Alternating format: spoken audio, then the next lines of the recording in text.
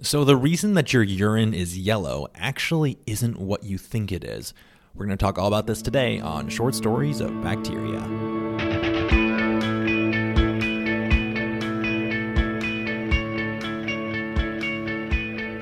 So it actually has nothing to do with how much water you're drinking. It doesn't have anything to do with the salt you're consuming, anything like that. It actually has to do with specific bacteria. Hey guys, welcome back to another episode of Short Stories of Bacteria. I, as always, am your host, the great and illustrious Dr. K. I'm here to welcome you to another episode of Short Stories of Bacteria, where we talk about all the lifestyles of the tiny and infamous, and of course, I am talking about the incredible bacteria. Welcome, new and old. If whilst you are here, make sure you hit that follow button, make sure you share it, make sure you give us a 5-star review. That really helps the podcast keep on going. Thank you so much for being here. Now, in order to understand exactly what's happening here, why is it that our urine is yellow and not some other color like, reddish orange, for example, we have to spend a little bit of time recapping exactly where pee comes from. Why do we pee at all? That actually has to do with getting rid of waste from the body. So let's see if I can explain this a little bit better. So we consume a whole bunch of different kinds of biomolecules, right? We consume lipids, we consume sugars, we consume protein, right? Now, the lipids and sugars in particular, we're really good at breaking them down. So pretty much every single one of these molecules we can break down to a really easy to use molecule, right? And so as a result, there's not a huge amount of waste whenever we're consuming something with tons of sugar or with tons of lipids. So that's very cool. Now, on the other hand, something like protein's a little bit different. See, protein is made up of things called amino acids. Amino acids, you may have heard them before. You're like, well, these are the building blocks of protein. Yeah, so the amino acid is the building block of the protein, so that's very cool. But if you zoom in on an individual amino acid, there's two real fundamental portions to them. Technically, there's three. There's what's called an R group, which is it's a molecular group that gives the identity to the amino acid. It's kind of a tag that distinguishes amino acids from each other. There's a region that's high in oxygen, so there's a couple oxygens that are stuck together. And then there's a nitrogenous side. So there's a region with a nitrogen that tends to have 3 hydrogens attached to it. Okay?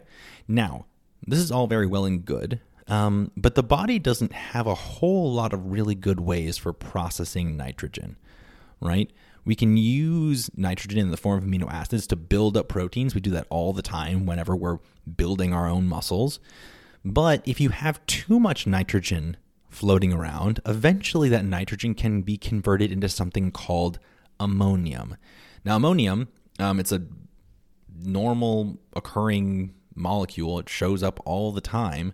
But the problem with ammonium is that if you have too much of it in the body at any given time, it can be really toxic for the body. There's some profound neurological problems that can happen if you have too much ammonium in you. And so the body has to have a way of getting rid of that ammonia.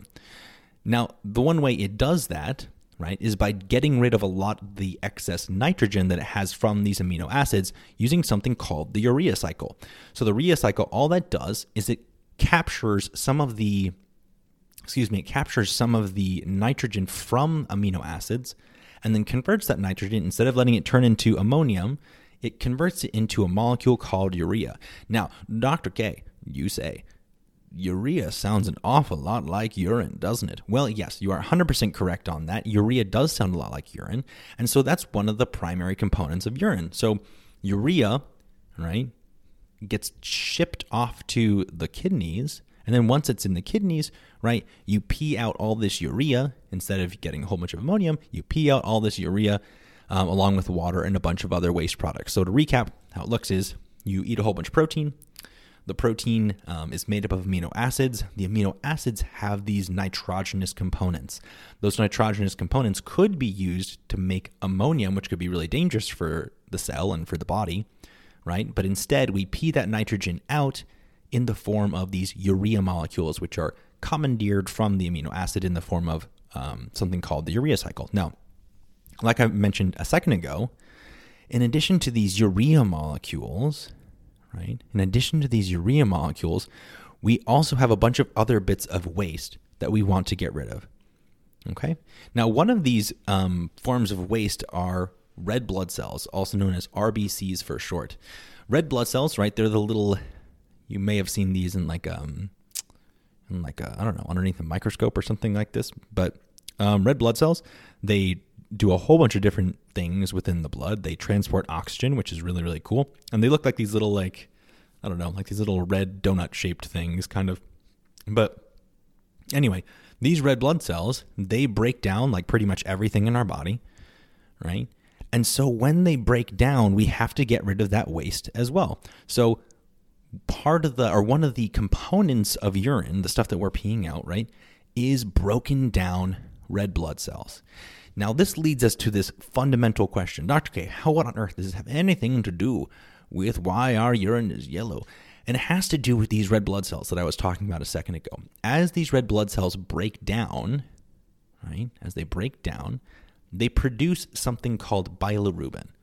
What is bilirubin? Bilirubin is a molecule. It's this compound, right, that, again, is emitted by a broken down red blood cell. But what's really important about it is that it's a reddish-orange color, right? It's a reddish-orange color. Now, if this stuff was the primary component in our urine, right? Our urine would just be a reddish-orange color, right? But it's not, right? So that's one thing to think about. The other thing about this is this bilirubin, if there's too much of it around in the bloodstream, right, it can cause a whole bunch of other problems for the person, right? It can cause jaundice. It can cause a whole bunch of other symptoms. It's really, really bad. And so the body is tasked with figuring out a way to get rid of it, not only so it doesn't get jaundice at the end of the day, but also because we want to have yellow pee at the end of the day and not just a reddish orange. So something has to be happening here where the bilirubin is changed into something else. Now, this actually gets into the research paper that we want to talk about today. It came out just like a month ago, actually maybe even less than that. And it came from this really cool group of researchers at the University of Maryland. And what they were doing is they were looking at how this bilirubin was being changed. Now, it turns out that the way the bilirubin is changed is it gets converted into another molecule called urobilin. Now, urobilin, instead of being reddish-orange, is actually this yellowy compound, right? And it's urobilin that gives our urine the yellow color, okay? So something is happening, right, that converts this bilirubin into this urobilin. Okay, how does it go from bilirubin to urobilin? Now, this group of researchers in Maryland, they knew that it got changed in the gut, right? They knew that this urobilin was being produced from bilirubin in the gut, but they had no idea how this was occurring. Now, what they did is they looked at a whole bunch of bacteria that are found in the human gut, and we know there's tons and tons of different kinds of bacteria within the gut. But as it turns out, within that group of gut bacteria, there were a whole bunch of different kinds of bacteria, including one that you might know called Clostridium. And these bacteria were actually converting this bilirubin into urobilin. Now, how is this happening? Well, it turns out the researchers, they found that these bacteria make a protein, right? And this protein they called bilirubin reductase. And what this bilirubin reductase did is it took that bilirubin molecule and then it cleaved it in half. It cut it into pieces. And it converts then that bilirubin molecule into something called urobilinogen. Oh boy, urobilinogen. Okay? Now, urobilinogen, what happens there is it degrades because it's not a very stable molecule. And so it degrades into this molecule, urobilin, that we were talking about a second ago. Right?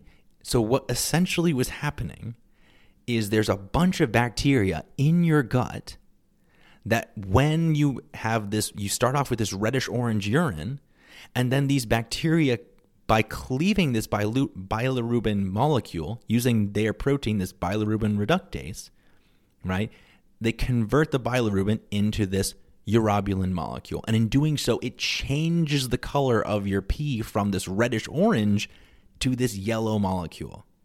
Isn't that crazy? That is so, so cool. Now, what's really, really neat also is you can think about this in terms of therapy as well. I mentioned a second ago that if you have too much of this bilirubin floating around in your body, right, it can lead to things like jaundice. And so there are folks, especially the folks who have IBS and things like this, or just people with jaundice more broadly, right, where they don't have the ability to get rid of this bilirubin quite so much, right? And so in theory, what you could be able to do is you could introduce some of these bacteria, possibly as a probiotic or something similar, or you could just mass produce some of this protein itself, right? And in doing so, you can get rid of this bilirubin so it doesn't pose as much of a threat to people. So in short, let's put a bow on this. In short, there is a bacteria that is present in our guts right now.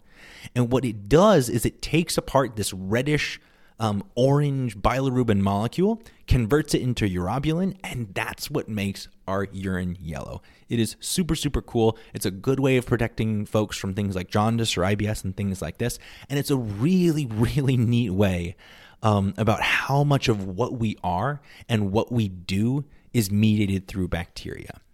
I hope you guys learned something. I hope you guys had a fun time. I had an absolute blast. I hope you guys did as well.